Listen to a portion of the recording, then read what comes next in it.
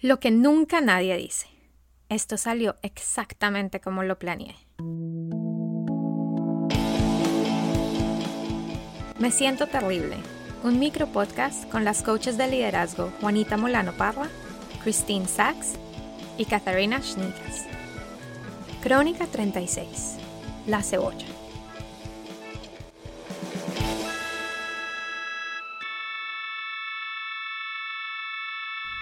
La semana pasada estábamos hablando de qué compartir esta semana. Y como siempre empezamos una conversación alrededor de diversidad, equidad e inclusión. Christine compartió una de las cosas que ha aprendido, específicamente alrededor de la idea de que hay 4 niveles o áreas en las que se puede observar este trabajo de diversidad, equidad, inclusión y pertenencia. Personal, interpersonal, organizacional y cultural o sistémico. Y lo que reflejamos es que suena como si fuera una escalera, como que haces uno y después el otro y después el otro. Y a medida que hablamos de eso un poco más, nos dimos cuenta de que esa experiencia de una escalera, como si fuera algo lineal, no es realmente lo más adecuado o realmente no funciona de esa forma.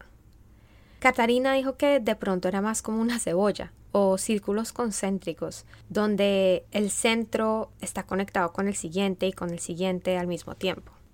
Entonces empezamos a pensar qué pasa o cuál es el impacto de enfocarse o pensar que debemos enfocarnos en una sola área a la vez. Y aquí es donde se vuelve súper personal. Christine tuvo un evento para recoger fondos de educación en su casa en Nueva York. Allí hay toda una conversación alrededor del racismo sistémico que está entramado en las escuelas públicas.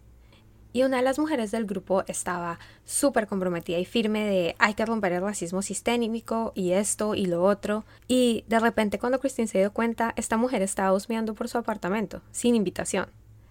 Y lo que pensó fue, ¿es en serio? O sea, esta persona está hablando de racismo sistémico y tiene el privilegio de ir a husmear en mi apartamento sin invitación. En ese momento ella entendió mejor el impacto de la conversación que estábamos teniendo con el equipo del podcast. El impacto de enfocarse en una sola área, excluyendo las otras. Entonces, el llamado a actuar. 1.